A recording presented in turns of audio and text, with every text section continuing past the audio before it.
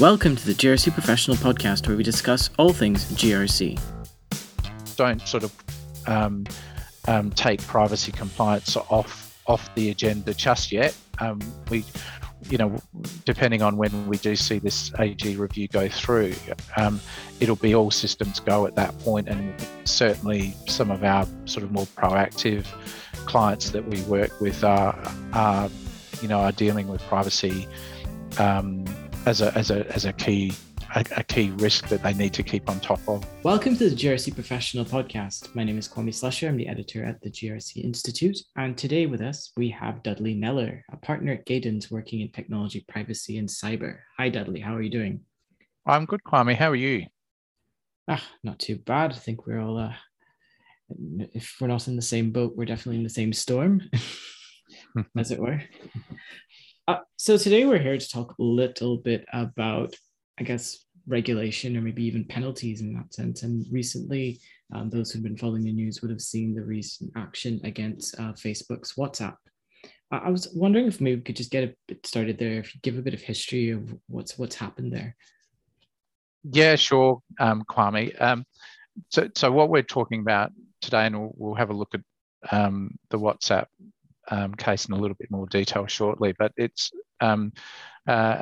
really European focus in terms of the data protection requirements. So we're focused today on the General Data Protection Regulation, which was an EU piece of legislation that was brought into being in May 2018, and it regulates the collection, use and disclosure of personal data. The Australian equivalent, as you're probably more familiar with, is the Australian Privacy Act, which has its 13 APPs, or Australian Privacy Principles. The GDPR is the EU-based equivalent, although it's very much a stronger piece of legislation. Yeah, so obviously, I remember a couple of years ago, obviously the GDPR came in and there was a lot of fanfare, and I guess fanfare is not quite the word, but I guess a bit of nervousness about what the implications would have been for Australian businesses if they had that sort of relationship with a European company. Could you tell me a little bit about what has changed there? Is there still that sense of trepidation, or has it sort of fallen off a little bit? Look, I think for Australian-based organisations, the focus has, for them at least, even since the introduction of the GDPR in May 2018, the focus for Australian-based organisations has very much been on compliance with Australia's Privacy Act, and that continues to be the case. There is sort of murmurs and movement afoot in terms of reviews. The AG is currently, and I say currently with perhaps a little bit of trepidation, that the AG is reviewing the Privacy Act currently. We're not seeing a lot of action in terms of that process, and that that consultation has been out for at least 12 to 18 months. So Australian-based organisations very much focused on their own bailiwick at the moment, but I think perhaps needing to be a little bit cautious and also just having a look at and seeing what else is happening out there, particularly with what we're seeing in the EU and also the US, but certainly the EU in relation to data protection and privacy cases that are coming up and attracting quite a lot of attention. So yeah, and as we started, of course, and we said we get into it a bit deeper, that Facebook WhatsApp case did attract a lot of attention. I mean, I guess whether or not there will be sort of follow-up implications for Australian businesses, I guess, is quite another matter. But could you just tell me a little bit about why that was hit the media in such a big way? Yeah, look, it's historical in some ways, and when the GDPR commenced in May 2018, the focus at the time was very much on bringing to heel the large technology players that we're all very familiar with. So the Googles, the Amazons, the Twitters, the Facebooks, all of those technology companies have have attracted the attention of regulators in the EU and also the US, as much from a data protection perspective as from a competition perspective, particularly Facebook in the US. In relation to the WhatsApp matter, it's interesting from a couple of perspectives. It's the first, one of the biggest decisions that the Irish Data Protection Commissioner has issued to date. And interestingly, that they issued their own, I guess, their draft decision back in 2020, and they'd indicated that they felt a fine in the vicinity of 30 to 50 million euros was appropriate. And they circulated that draft decision to other data protection supervisory authorities around the EU, and got a lot of pushback. The reality was that a lot of the other supervisory authorities thought that wasn't a large enough fine given the seriousness of the case against WhatsApp, and between themselves, and we have to remember that there are 27 EU based supervisory authorities. Getting any sort of agreement at the best of times is difficult. And what actually happened was that the supervisory authorities couldn't agree on an appropriate amount as part of that GDPR process, and it went to the European Data Protection Board to make a decision about what it felt was an appropriate amount for that fine. And interestingly, they came back, and given the severity of the infringements, and again, we'll talk a little bit about what the actual issue was at hand, but they came back and said, we think you need to increase the fine, and they ended up increasing it to 225 million euros, which is obviously an eye-watering amount of money. And we certainly know that WhatsApp and the parent Facebook are looking to challenge and appeal that amount. And I think just giving that some context, we saw the French regulator issue a penalty against Google in 2019 for in some ways very similar issues that they'd identified with Google around transparency of data collection and data use and disclosure. That fine was 50 million euros. And then we have other supervisory authorities in the EU imposing similarly large amounts of fines. The Luxembourg authority issued a fine against Amazon early in 2021 for 746 million euros. So in that context, 225 doesn't sound like a whole lot, or 50 million doesn't sound like a whole lot. But I think in the context of the EU, that they're very much a standalone jurisdiction, and we certainly don't see those levels of fines, or even the likelihood of those levels of fines being issued in the Australian context, or even frankly outside of the EU, perhaps with the exception of the US. So that's hopefully giving you a little bit of context there. In terms of the actual background itself, Facebook obviously, as the parent, has a number of businesses that sit underneath it, and they acquired WhatsApp back in 2014.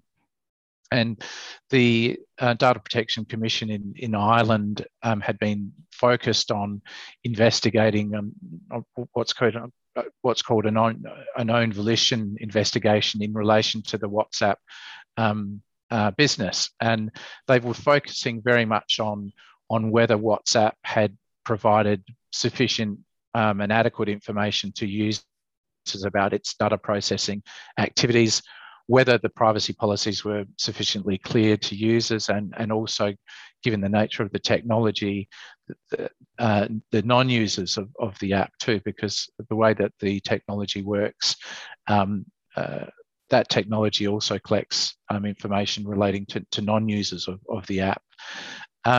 And it was very much focused on, in a similar way to the Google decision, on the transparency of that information, whether WhatsApp had taken all of the necessary steps it needed to obtain the consents from users, and was sufficiently clear in terms of what it intended to do with the information, particularly around its sharing of that information with the parent. And the Data Protection Commission in Ireland found that that it hadn't been sufficiently transparent, very much in the same way that the French regulator had also found a similar finding against Google in 2019. So very much sort of focused on that lack of transparency and the convoluted nature of the terms and conditions that apply to the collection of data and how that data is actually being ultimately used by the company.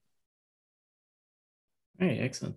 And I just kind of wonder, when I'm listening, you talked about that, it sort of knocks my mind back, I guess, all the way back to the Cambridge Analytica scandal and the way the data was used in that context, and the American hearings, and how there was a sense that those conducting the hearings didn't quite understand what were the right questions to ask around how Facebook operated.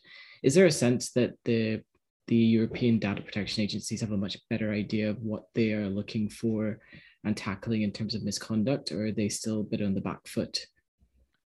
Look, that's a really good question, and I think this particular supervisory authority has been criticised, fairly heavily criticised, by a number of privacy and data protection advocates for lack of action up to this point. So this is obviously an investigation that's been going on since 2018. It's their first, perhaps one of the one or two very large decisions that it's been sort of required to make.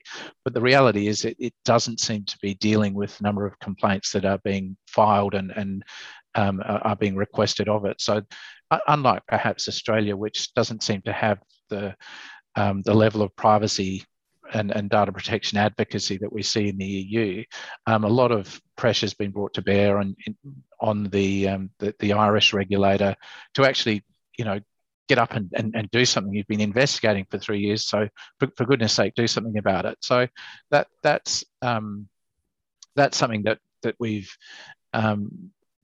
seen. So in some ways, the Commission has felt that pressure and has come out with this fine, albeit that has had some guidance from others within the EU community. I think in terms of your reference to Cambridge Analytica too, certainly that was the case, and that the regulators at the time, and that I would include those within Australia as well, weren't really sure what questions to ask. I think that's probably changed a little bit over the last couple of years, and there seems to be a better understanding of the nature of the data sharing activities, or intended data sharing activities of these technology companies, and so the investigation was very focused, and that was in some way guided by that, but also I think it was also sort of guided by the constraints on resources that the Commission had itself, but very much focused on that transparency requirement, which is a central plank of the GDPR as it is with the Australian Privacy Act. That privacy by design requirement is something that's common to both. So I guess the simple question for those operating in Australia: are there going to be any potential implications then, based on what we're seeing happen with Facebook's WhatsApp for Australian businesses and the way they handle data? Look, again, a good question. I don't think so in the short term. I think we've been waiting with bated breath for the Attorney General's Privacy Act review to progress, and whilst that's kicked off, certainly we seem quite some way off any substantive changes coming through. We thought they may have come through in 2020.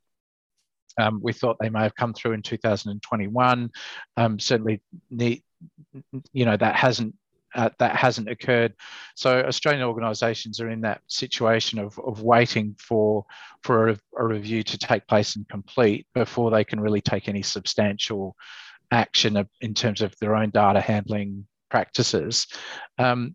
But for those that are wanting to be proactive, we are sort of suggesting and seeing, I guess, seeing a slight move in the market towards, making things like their privacy policies more accessible, being very clear about service description, how an organisation goes about collecting data, how it intends to use that data within the technology or the app that it's providing. Who it's intending to disclose that information to. Is it local disclosure only, or is it disclosing that information to others outside of Australia? What security mechanisms and process and procedure it has in place to manage the security of information? And perhaps as a slight segue to that, the focus, it seems, in terms of personal information and data is not so much on the transparency element that we're seeing here with what we're seeing in the EU, but the security aspect. And I think those in this space are very much more concerned with the security of information, particularly given the rise in cybersecurity risk and ransomware attacks that we've seen in the last 12 to 18 months. Yeah, excellent. So I guess down to the last set of questions, really. One of the things that you mentioned when we first started is also that there is a review happening with the Australian Privacy Act that's gone a bit quiet. For those businesses, and I guess for those compliance professionals who are charged to sort of deal with that within the organization, what should they be doing to sort of prepare themselves for any potential shifts in what they need to do to comply? I think nothing in the immediate short term. I think definitely keep privacy compliance on your to-do list. I think, as I mentioned, I think that activity has very much sort of been overtaken by managing cybersecurity risks more broadly. So we're finding that practitioners in that risk and compliance space are very much more focused on managing ransomware risk and cybersecurity risk. But I'd say don't sort of take privacy compliance off the agenda just yet.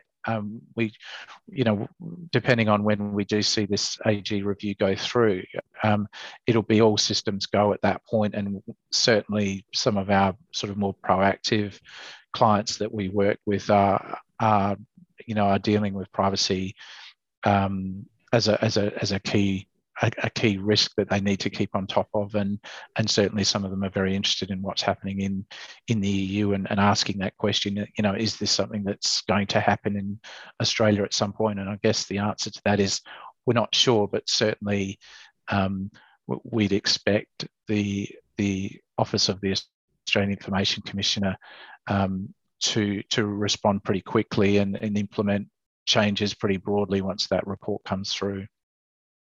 All right, and final question, I guess, any last words that you might have for risk and compliance professionals who are just trying to get the cybersecurity and the data privacy piece right?